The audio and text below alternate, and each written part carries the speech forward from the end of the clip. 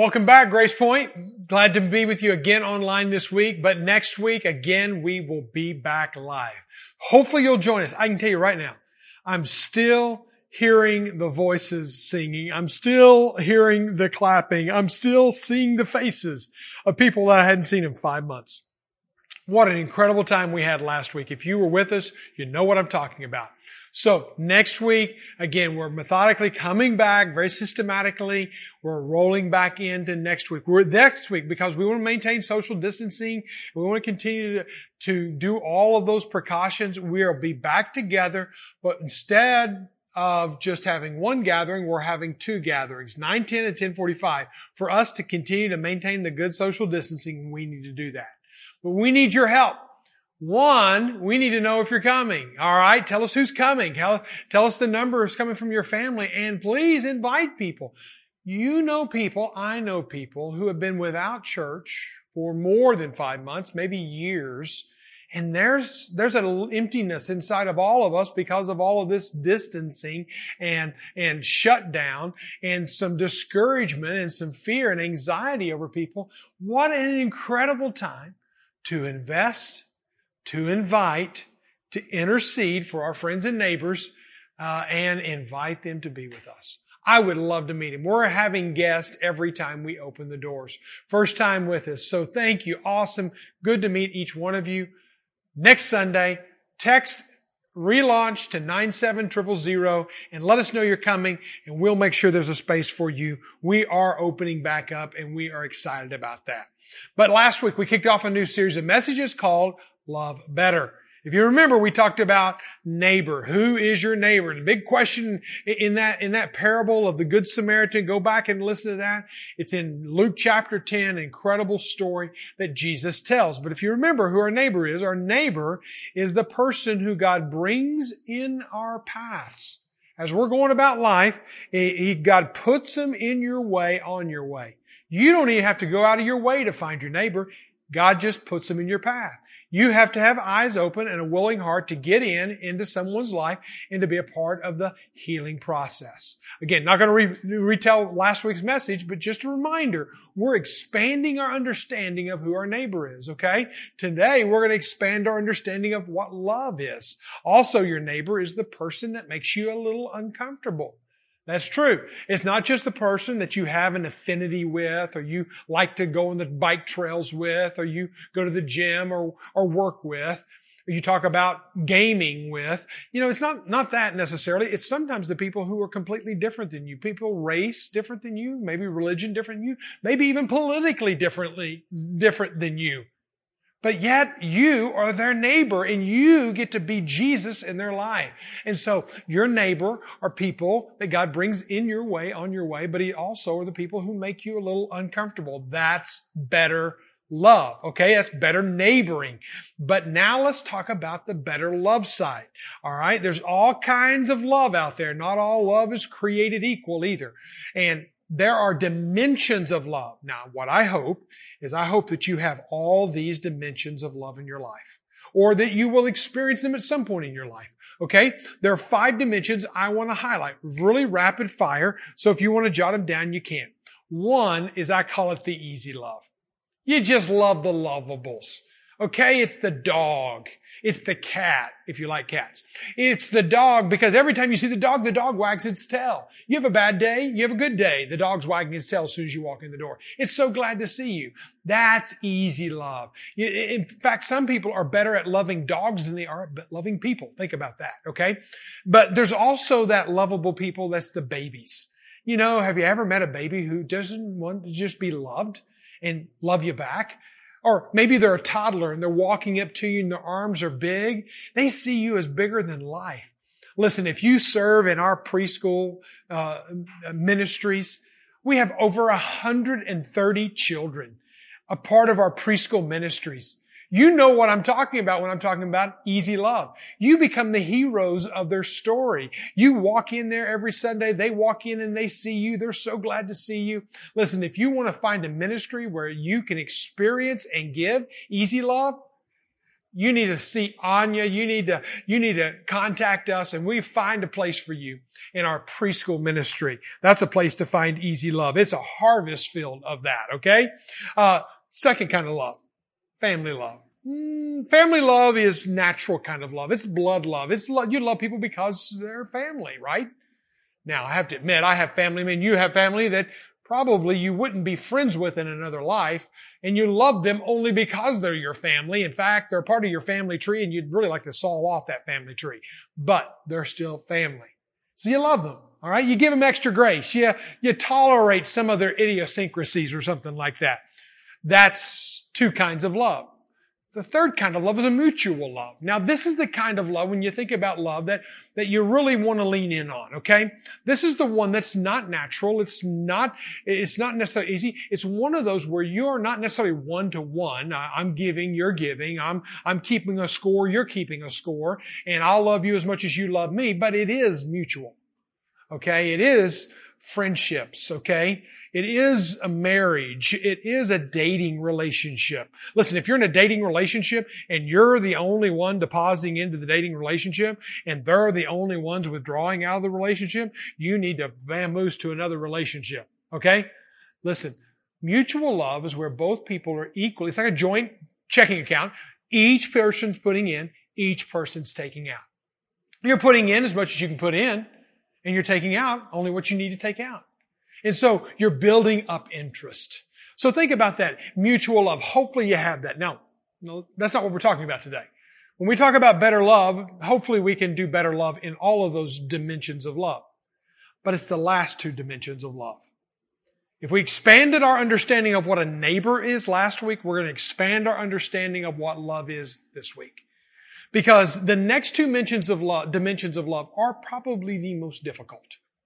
First of all, it's the sacrificial kind of love. So that's the fourth dimension of love. Sacrificial love. This kind of love is the love that you give not expecting anything in return. You just give it, okay? You're giving it sacrificially. When Jesus came, He said that He did not come to be served, but to serve and to give His life a ransom for many. Jesus is a model of this kind of love. So, it's a sacrificial love whenever you, for example, serve among students, okay? Those students, sometimes you don't see the reciprocated kind of love back at you. Let me tell you a story in my life. I grew up and I was a teenager that was a mess, okay? That's just all there was to it. I was a teenager that was a mess, but I started really going south in my tween years, about 5th, 6th grade.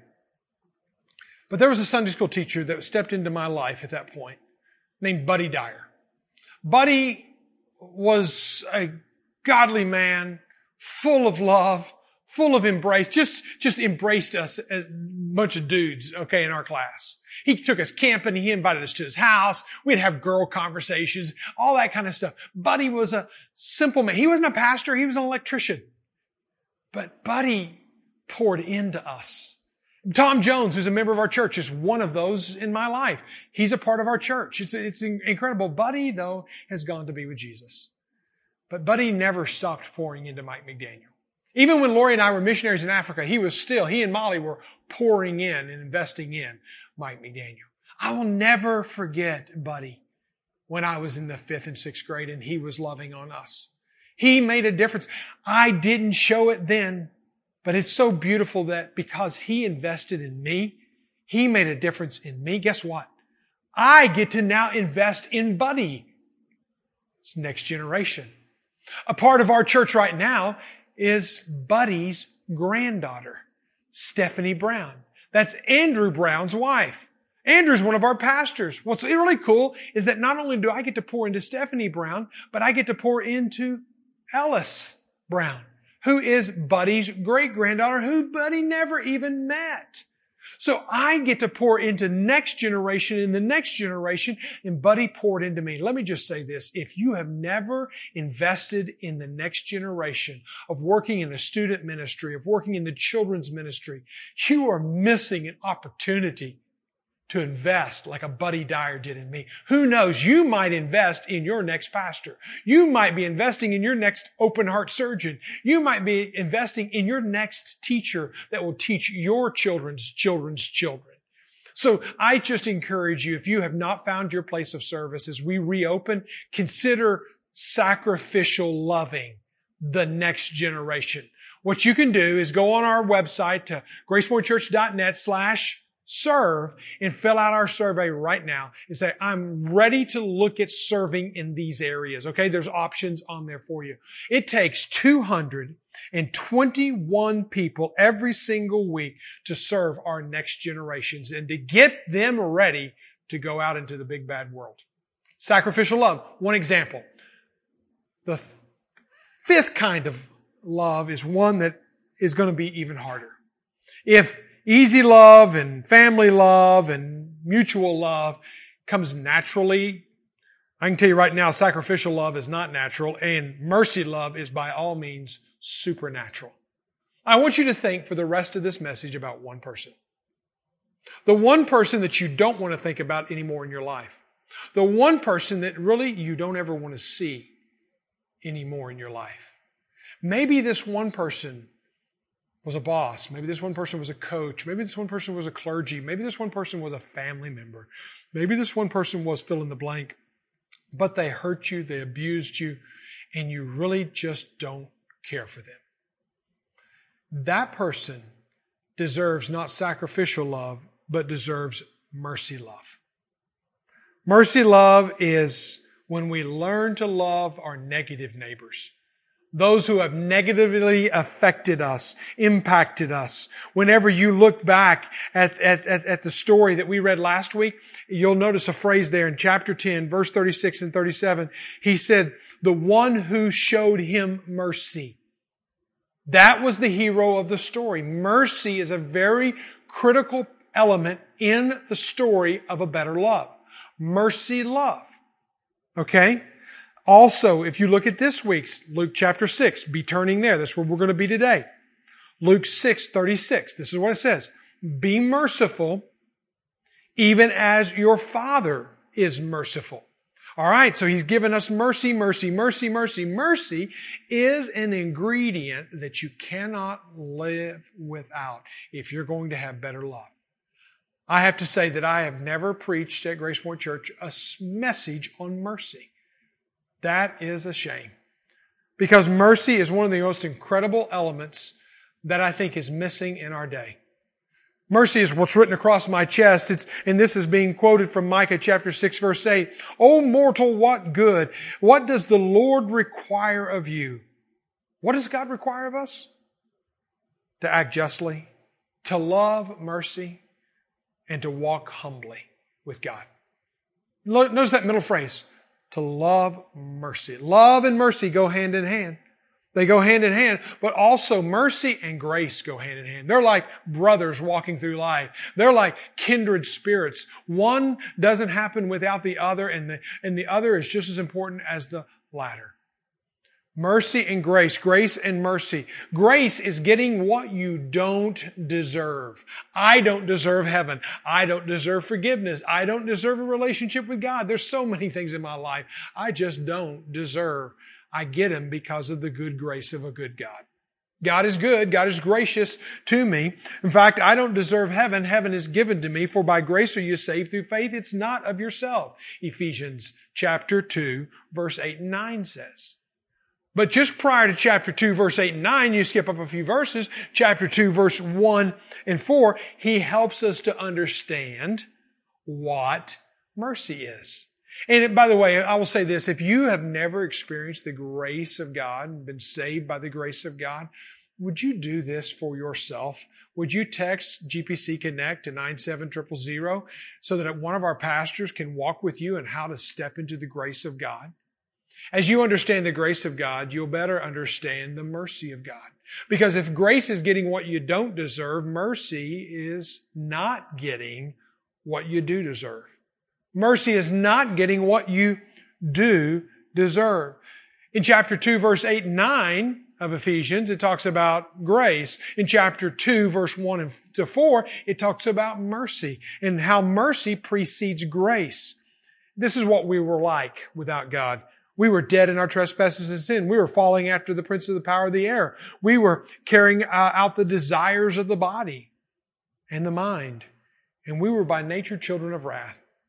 Translated, we're a hot mess. But God, being rich in mercy, because of the great love. Did I tell you that mercy and love go hand in hand together? Mercy, love. We see it displayed right there in Ephesians chapter 1 and 2. Chapter 2, verse 1 to 4. We see God's mercy and His love walking hand to hand together. I want our pastors to come now and read our full passage together. I want you to know our pastors. We've had some pastoral changes over the past several months. Some of y'all are new to Grace Point Church. You need to know who are people who want to walk with you in mercy and grace. As you develop mercy, as you develop grace, I want you to hear our pastors read our passage of Scripture today. Listen carefully and get to know our pastors. But I say to you who fear, love your enemies. Do good to those who hate you. Bless those who curse you and pray for those who abuse you. To one who strikes you on the cheek, offer the other also. And from the one who takes away your cloak, do not withhold your tunic. Give to everyone who begs from you, and from one who takes away your goods, do not demand them back. Do to others as you would have them do to you. If you love those who love you, what credit is that to you? For even sinners love those who love them. And if you do good to those who do good to you, what benefit is that to you? For even sinners do the same. And if you lend to those from whom you expect to receive, what credit is that to you? Even sinners lend to sinners to get back the same amount. But love your enemies, do good, and lend, expecting nothing in return. And your reward will be great. And you will be sons of the Most High. For He is kind to the ungrateful and the evil. Be merciful, even as your Father is merciful. Bye, guys. So that's our pastoral team sharing with you. They want to pour into your life. They want to be a part of your family story. Please let us walk with you in your journey of the faith. But let's all read together the last words of that passage of Scripture where Jesus challenges us to love those negative neighbors in our life. All right, let us read verse 36 together. You read it out loud with me. It's going to appear on the screen. Here it is. Be merciful, even as your Father is merciful. Be merciful, even as your Father is merciful. God, Jesus, literally calls us to a ministry of mercy, to a ministry of giving love to people who don't deserve love. That's hard. But that's exactly what Jesus does for you and I. So Jesus is not asking anything of us that He has not already done for us. And He literally tells us how. Because to be honest with you, I don't know how to love my enemies. I have had abusers in my life. I don't know how to love my abusers. Maybe you have as well. So how is it that we do that? Well, He tells us quite clearly in verse 27 and 28. You love your enemies. You do good to those who hate you. You bless those who curse you. And you pray for those who abuse you. Real quickly. Right there it is. You love. You do good. You bless. And you pray. Who do you do that with? With your enemies, with your haters, with your cursers, and your abusers. That's a pretty tall ask, right? I told you that better love is not easier love. It's better love, okay? It's deeper love. It's supernatural love. But loving our neighbor is not just a small circle. It's a much larger circle. Also, love is not just a feeling, an emotion that you have. It is a commitment that you make. It's a life that you live. And so, if we're going to go deeper into this, if we're really going to love better, then let's do this. So, let's look at this. 4 actions. Jesus spells them out for us in imperative commands, one after another. He tells us exactly what we're to do. So here it is. Number 1, attitude. Love your enemies. That's the first thing He calls us to do. Attitude. Love your enemies. Listen, we can't choose our emotions. Our emotions come upon us.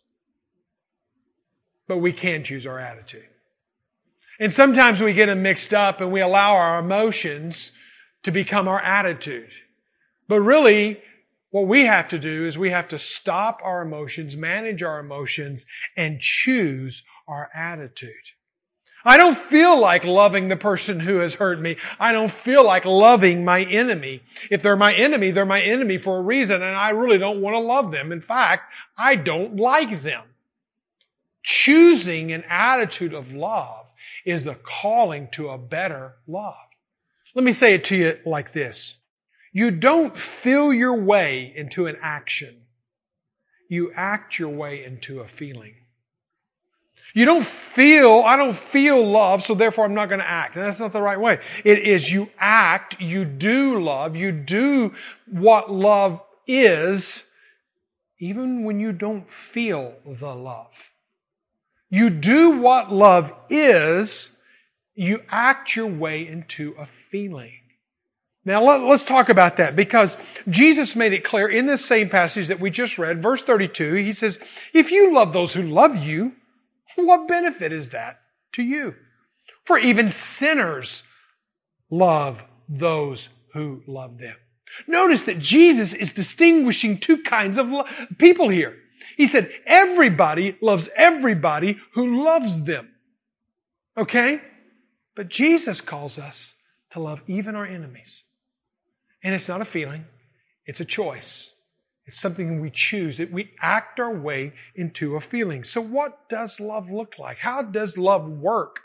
Well, listen, don't take my word for it. Look at 1 Corinthians 13. In your own time, we're not going to read through the whole thing, but if you want to know how to act your way into a feeling, how to do love, how to have that attitude of love with the person who has hurt you the most, how do you do that? And again, I want you to keep that person at the forefront of your mind the entire message. I know that's not a positive thought, but I want you to do that. Can I do this? When you read through 1 Corinthians 13, you'll get all kinds of ideas.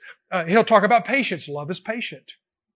Well, then you ask yourself, what does patience look like with this person? If I was just patient the next time with them, what would that look like? Love is kind.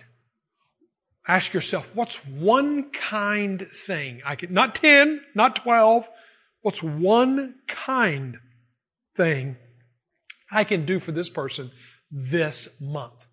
Not for the rest of your life, but what's one kind thing I can do? See how that changes the tenor and the tone of the relationship and even of your attitude by just doing kindness. Here's another one. It talks about love is not rude. Ask yourself the question, how have I been rude? How have I been passive aggressive, short and shot below the belt? How have I taken him or her's name and drug it through the mud? Love is not rude. If we're to love our enemies, we're not to be rude to our enemies. Here's one more. Does not insist on its own way. If I were to love my enemy, here's a question. What would be the next thing? The next time we disagree, what if I gave them the first right of refusal? What if I gave them the first choice? What if that was what I did? Again, there's emotions welling up inside of you. You say, no, you don't know this person. And no, you don't know the enemy that they are to me. Listen, you're not going to feel your way into this action. You're going to act your way into a feeling. Choose your attitude. Choose love. The second is action. Action. He literally says, do good. Do good to your haters. I know what Taylor Swift's song says. Haters are going to hate. And you just got to shake it off. And I get it. They're going to hate. But again, there's a lot of people drinking haterade out there. But listen to what Jesus says. If you do good to those who do good to you, what benefits is that to you? Again, better love is learning to love even those who hate, even those who despise. You know, James, we just finished James, chapter 1, verse 20. It says we've got to get anger under control. And if their anger is spilling into us, to calling us anger, we're missing it. Because we're to do good to the haters. But here's what happens. When we try to match their anger with our anger, it's not going to end well. It never ends well, okay? James chapter 1, verse 20, we just read it a few weeks ago. For man's anger does not bring about the righteous life that God desires. Man's anger does not bring about the righteous life that God desires. Me hurting you because you hurt me, that doesn't bring resolution. That just perpetuates the problem. See, I wonder if the next time you have that situation, if you could change the tone of the argument just by changing your tone of voice. Because the Bible says in Proverbs chapter 15 verse 1, a gentle answer deflects anger. But a harsh word tempers a flare. Think about that. A harsh word tempers a flare. It starts a fire. It's like an accelerant. But what does a soft answer do? A gentle answer? It deflects anger. Do good to those who hate you. That is the action. What is the attitude? The attitude is I'm going to choose to love you. What's affirmation? Number 3. Now listen. If loving your enemy is hard, and it is. If doing good to the person who hates you, because now you're taking action, that's hard. I can tell you right now. Blessing the one who curses you, affirming them, is incredibly hard. It's almost as if every layer of this gets harder than the layer before. But better love is a deeper love that goes down deep inside. Affirmation, bless those who curse you. Now let me say this. You affirm the person, not the actions of the person. I'm not saying if somebody's abusing, if somebody's misusing, if somebody's neglecting, if somebody is... No, you're not affirming the actions, but you're looking past the actions and you're looking at the person on the other side of the actions and you're saying you are a part of God's creation. And I'm going to affirm you. And I'm going to bless you. Even though you may be cursing me, even though you may be backstabbing me. In fact, Jesus even goes into some hyperboles. He says, if a man strikes you on the cheek, turn the other cheek. If the man takes your robe, give him your tunic. Now that's an interesting thing. I know it's a hyperbole because I don't think Jesus wants us to be in abusive relationships where you're just getting beat up. Neither do I think He wants you to run naked through the street. Now how do I get that? Because a tunic was a person's underwear. He said, if a person takes your robe, give him your tunic. That means if you took your outer clothes, give him your underwear too. No. I don't think He's wanting us to run around in our birthday suits out there. So here's what I am thinking He's saying. He's trying to say, go the extra mile in affirming the person. And so what does the practical hyperbole work itself out to be? Verse 31. As you wish the others would do to you, do also to them. Since the 16th century, that's been called the golden rule. Do unto others as you would have them do unto you. Verse 31. That's how I memorize it. King James Version. Do unto others as you'd have them do unto you.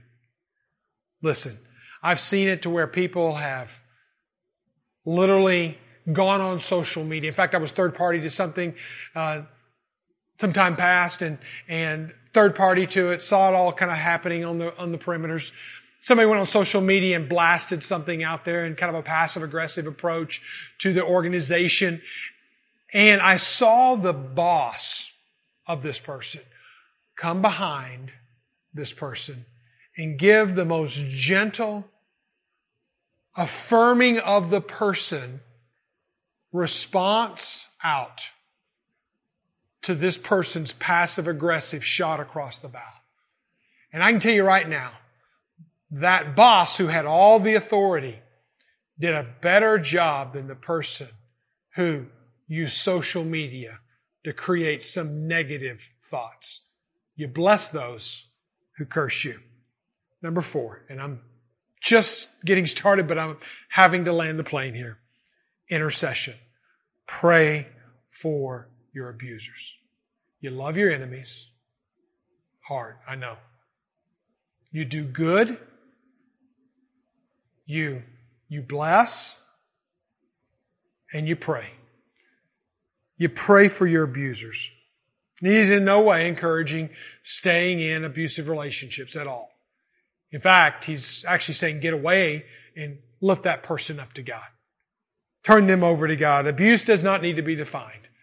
There's so many forms of abuse today. I really did a research on them and tried to wrap my arms around all the ways that we can abuse people today. And whether it's words or actions or neglect or there's just too many ways. It just points to the fallenness of man. But how are we to deal with that? Because we want to get even. But that's not our job. Our job is to pray. Who gets even? Who evens the score? Jesus went to the cross. He took a lot of the pain on the cross.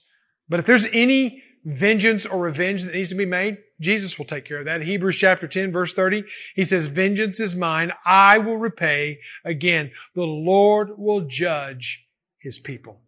Vengeance is mine. I will repay. God, let God take care. If somebody has abused you and you want to really get even with them, you'll never get even with them because you'll never erase the wounds by trying to match the scars on your life. You turn them over to God in prayer. You walk away from the abuse. You turn them over to God in prayer and let God deal with them.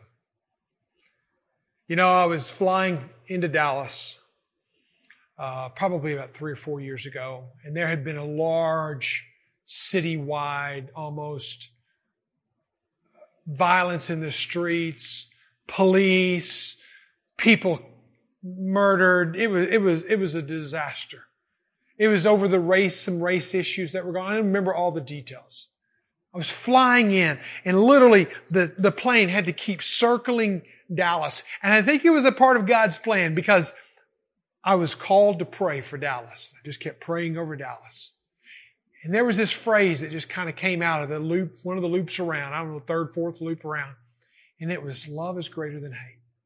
Love is greater than hate. And from that birthed our slogan, our phrase, our movement, our thoughts, our t-shirts, if you will. That we have a message that this world is dying to hear. And it is that love is greater than hate. And the love that is in us because of a vertical relationship with God is a love that enables us to love horizontally, like we talked about last week. And it's because of this love that we're able to do this. It's because of loving our enemies that we're able to love our enemies. We're able to do good. We're able to bless. And we're even able to pray for. Would you pray with me? Father God, I pray for the heavy hearts right now. I pray for the hurts and the pains and the wounds and the scars. And I pray, Lord, that you'd bring healing where there's pain. And I pray that, Lord, this week alone, you will give us opportunity to love people that are quite difficult in our life. Show us mercy, love. Show us mercy, love. And help us to love with a mercy love. In Jesus' name I pray. Amen.